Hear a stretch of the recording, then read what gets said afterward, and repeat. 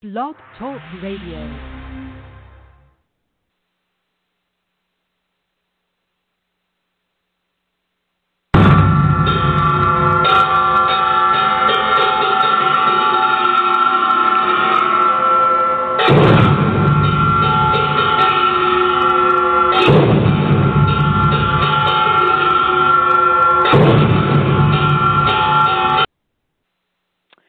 Hello, everyone. This is Marcy Ann, and I wanted to start my show with the gongs today because this is going to be my Christmas gift to all of you this year. And I really do want to thank so many of you for tuning in and joining me on this exciting journey into the unknown. We're all in this together, aren't we? So I'm hopeful that what I have to say today will bless you and will give you hope and joy, which is what we, normally associate with this time of year. So let's just get right into it, because I'm going to talk about our personal sovereignty, which in the idea of having unlimited power and not being subject to any other authority. Because one of the ideas of what freedom means is the idea of our personal sovereignty. I found a definition of sovereignty on the internet that I like very much. Sovereignty is that power which is neither temporary nor delegated, nor subject to particular rules which it cannot alter, and it's not answerable to any other power on earth. So my discussion today is going to be about that kind of sovereignty. And actually, Frederick Pollock, who was an English jurist who is best known for his history of English law that he wrote with his friend Oliver Wendell Holmes. And they said in the Harvard Law Review in 1894 that sovereignty is an unlimited power and is not subject to any other authority. So that's the type of sovereignty I believe we have, because we are created in the image and likeness of God. And that's the kind of power God has. Unlimited power, not subject to any other authority. And every single human being who has ever breathed the breath of life here as a human on the earth has had this sovereign power. And every single human who is alive right this minute, in form and breathing, has this unlimited power that is not subject to any other authority. So kind of like, how and when do we use this power? And if we all have this power, why are we all so different? It seems that way anyway. Now, I've been a follower of Dr. Deepak Chopra ever since he came out with the information about quantum physics in 1988. And at that time, we found out that life was not architectural, fixed, and unbending, but we are actually at the cutting edge of all creation all the time. And we are creating everything. We're using our power of sovereignty to do it. Now, recently, Dr. Chopra did a live presentation on Facebook called Magical Lies. Yep, Magical Lies. To summarize it briefly in 25 words or less, which is really hard for me ever to do, it means that actually everything we believe is constructed on a foundation of lies. Okay, so that being said, I just suggest you listen to his presentation on Facebook. It's called Magical Lies. Okay, but if we believe something, we've chosen in our sovereignty to believe it. So it's true for us, but only for us. Now, we have that power within our sovereignty to create a belief and have that belief be true for ourselves. And we are subject to no other authority in that belief. We can just believe it, period. And no one can tell us we can't believe it. And this is true for everything that we believe, because believing is a function of the heart. Believing has feelings attached to it. Now, thinking is a product of our brain, which can be very intellectual and void of passion. Thinking has its validity also in only what we've been taught by others. But believing comes from the realms of timelessness, where our passions have created personal experiences. No one can argue with a personal experience, because it has been accessed through the power of our sovereignty, and it's absolutely true for us. So it is what you believe, not what you think, that's going to be true in your life. Now, we're living in a time when it seems that everything that we've ever believed with our whole heart is being challenged. Oh, dear, I forgot to turn my phone off. Hold on a second.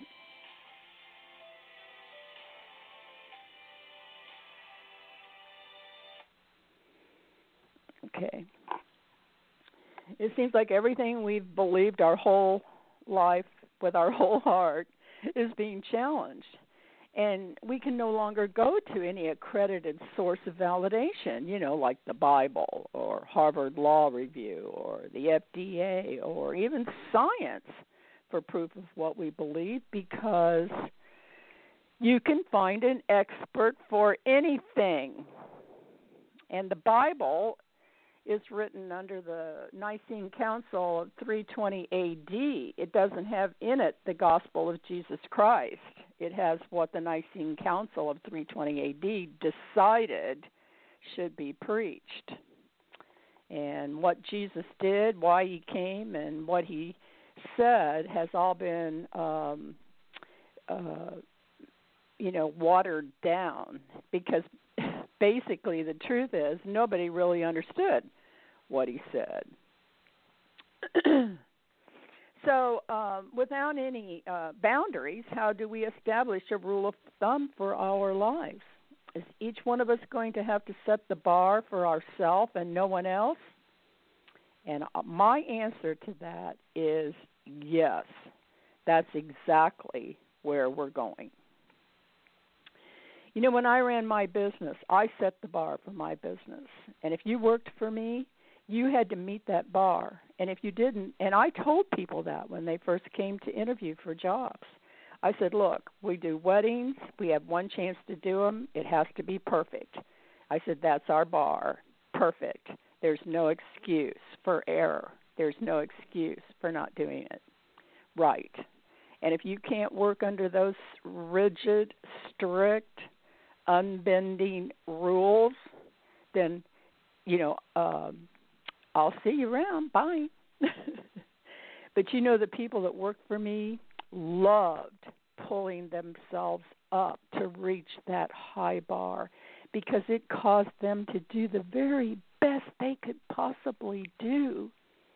And you know what? We just had one perfect wedding right after another for 22 years, because perfect is possible.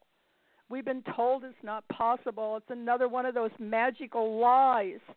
You've got to listen to Deepak. Okay, certainly during this pandemic, we have seen the level of corruption and degradation that humans will lower themselves down to try to, kind of put it bluntly, to survive, because many have been pushed down to the survival level. And when it comes to survival, the mineral and the plant kingdoms are more in unity than separation. Plants find ways to survive without killing the plant next to them for a piece of the ground and the rain. But in the animal kingdom, there's one rule: kill or be killed. And we're not much above that realm in human life. If it comes down to whether I'm going to eat or you're going to eat, you know what? I am going to eat.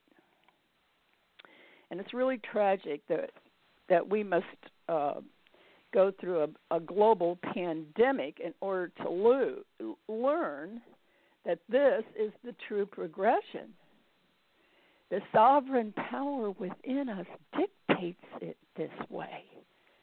If you know that you're not going to be able to depend upon me to share your food, if push comes to shove, well, you might make a greater effort to make sure you have food.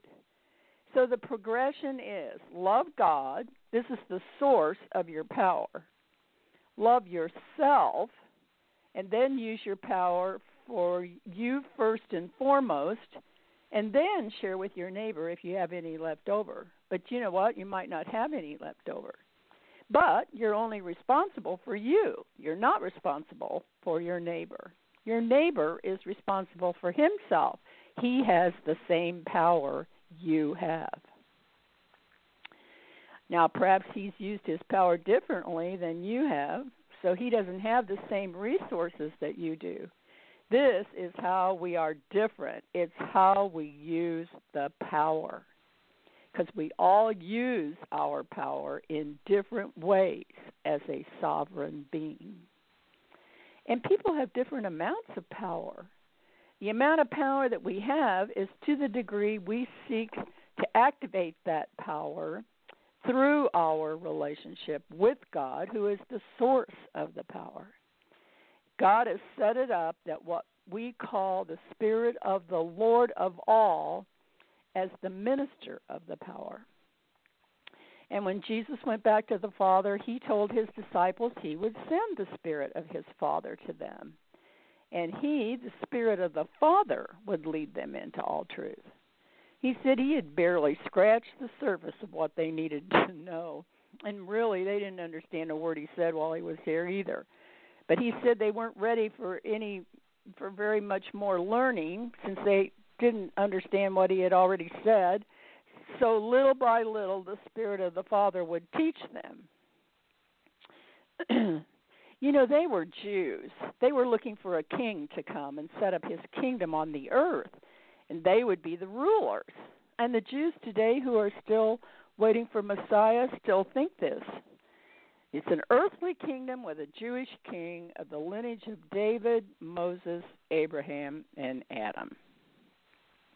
And they just didn't understand Jesus at all when he said that the kingdom cometh without observation, for the kingdom of God is within us.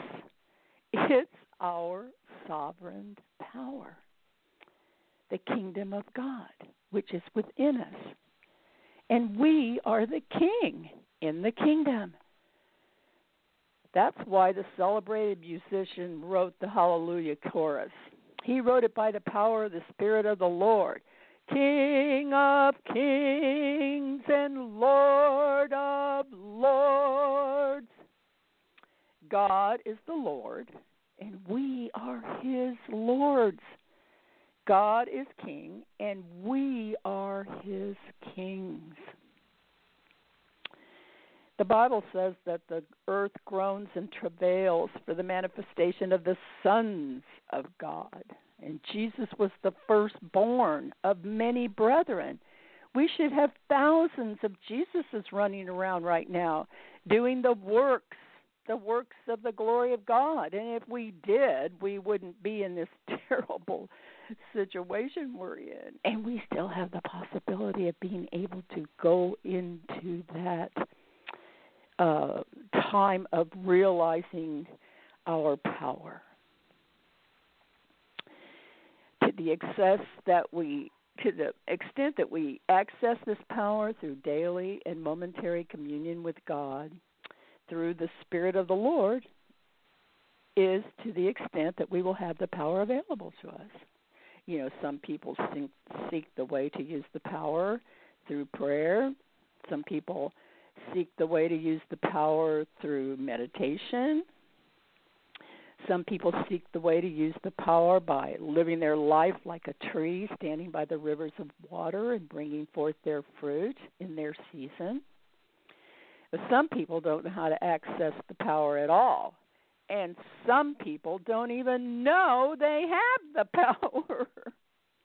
So that's what makes us all so different. But I tell you, every single one of us is an important part of the whole thing. And each one of us has a job to do that'll be a benefit to the whole. Think of all of us like the billions of cells in the human body. Because the Bible says we are the body of Christ. But the word Christ means anointed one. So that means we are anointed by the Spirit of the Lord in the kingdom of God which is within us. And each one of us is a cell in this body of Christ.